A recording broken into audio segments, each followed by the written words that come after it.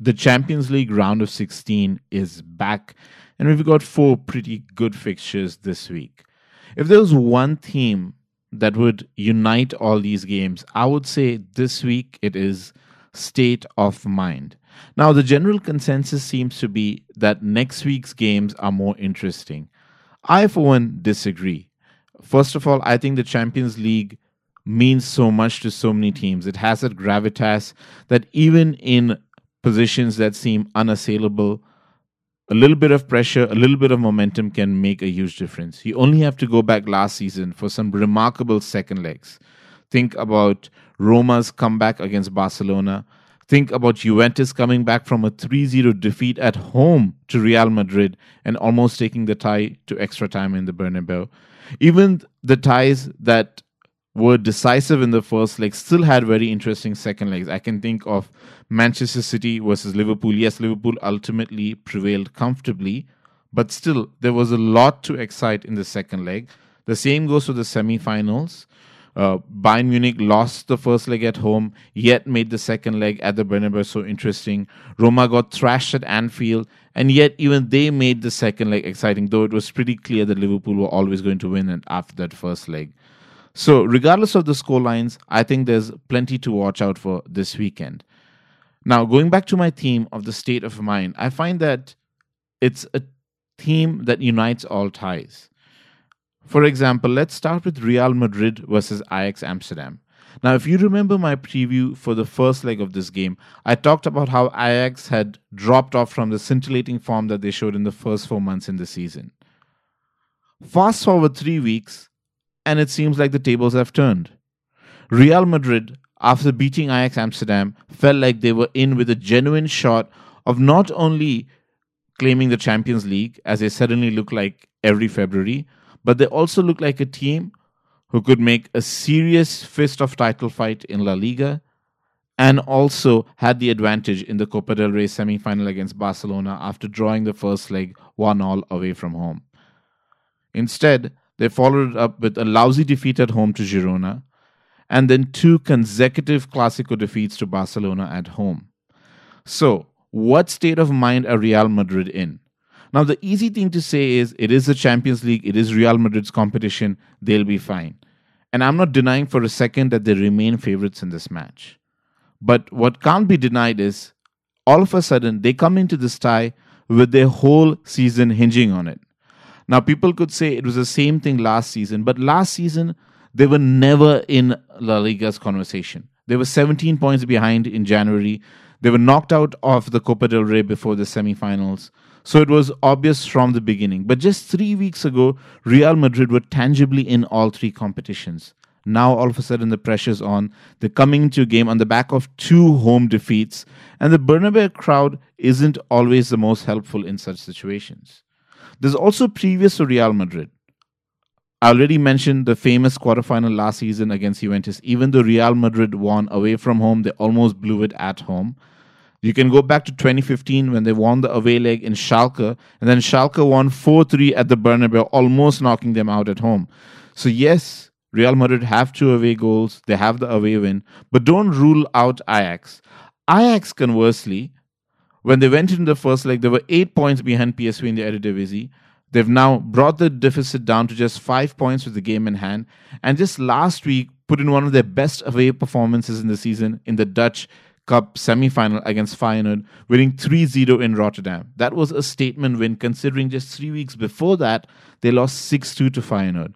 So their mentality has changed, Real Madrid's mentality has changed, and Ajax are a team that play front foot football. And teams that play front foot football, yes, can be defensively vulnerable, but they also always carry a risk and X factor. I think this game's going to be really close.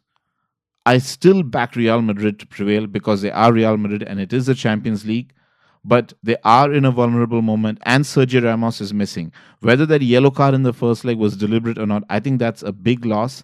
And if Ajax mobile midfield and attackers can interchange well, there's a very good chance they can cause Real Madrid problems just like they did in the first leg. The key, of course, is the decisiveness in finishing. So we could see an example of a game again where Real Madrid don't really play well but come through.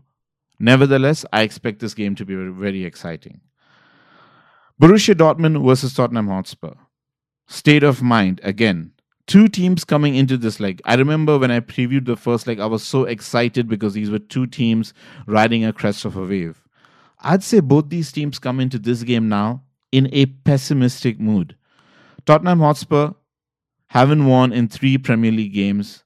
Borussia Dortmund lost shockingly due to some comedic defending against Augsburg, who are relegation threatened in the Bundesliga.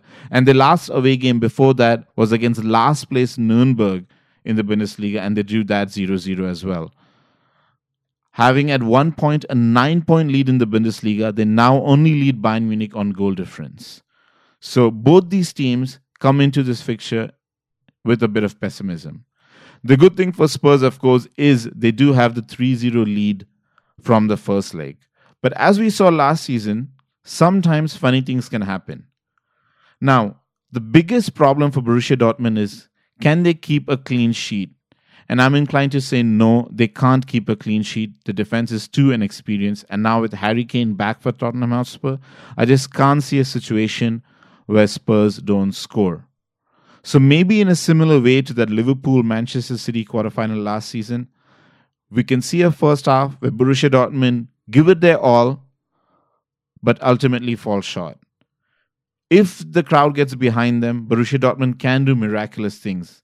And Marco Reus is back. I'm expecting him to make a statement performance because he wants to perform and be noticed in the Champions League.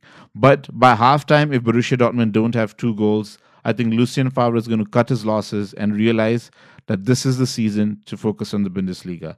Expect Dortmund to race out of the blocks in the first half, but if Spurs keep their cool, which by the way is not always a guarantee, I have to be honest. So it is an if with a question mark, but if Spurs keep their cool, I think they'll ride it out. Again though, I do expect to see a lot of fun football in this match.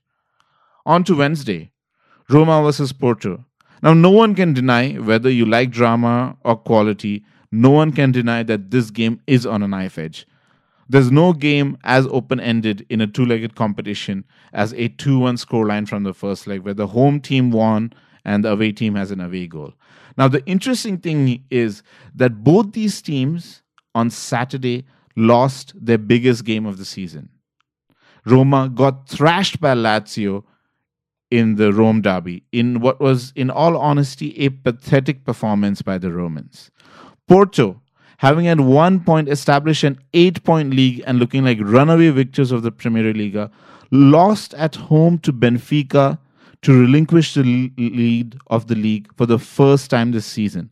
They lost 2-1 at home to Benfica, and now for the first time this season, Benfica are leading the Premier Liga. It was a huge upset and a huge shock to the system for Porto. So how do these two teams rebound from such devastation?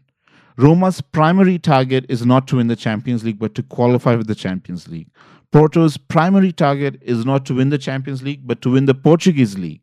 And both of them suffered some really harsh blows on the weekend. So how do they go into this game? You'd have to back Porto to score at home, especially since Musa Marega is now back and Jesus Corona is also back. And Roma, they can be extremely vulnerable away from home, and mentally they just provide no guarantees. Yet they do have the spark with the likes of Edin Dzeko and Nicola Zaniolo. I, for one, am not calling this second leg. Again, it's going to come down to state of mind. Probably who's going to be the least mentally fragile of the two teams. And the final game this week, Paris Saint-Germain versus Manchester United. Probably one of the games of the round when the first legs were coming around now seems like a done deal. In all probability, it will be a done deal because PSG was so good against a full-strength Manchester United. What can they do with a Manchester United that's decimated by suspension and injuries? But therein lies the beauty of sport. We've seen it many times. Sometimes in the most adverse situations, teams rise up. I still think it takes a lot of imagination to see Manchester United winning in Paris against a PSG that's confident and full of belief. But there are some questions. For example, the likes of Marco Verratti, Presnel Kimpembe, if they get one extra yellow card, will miss the first leg of the quarterfinals. So does that mean they'll play cautiously?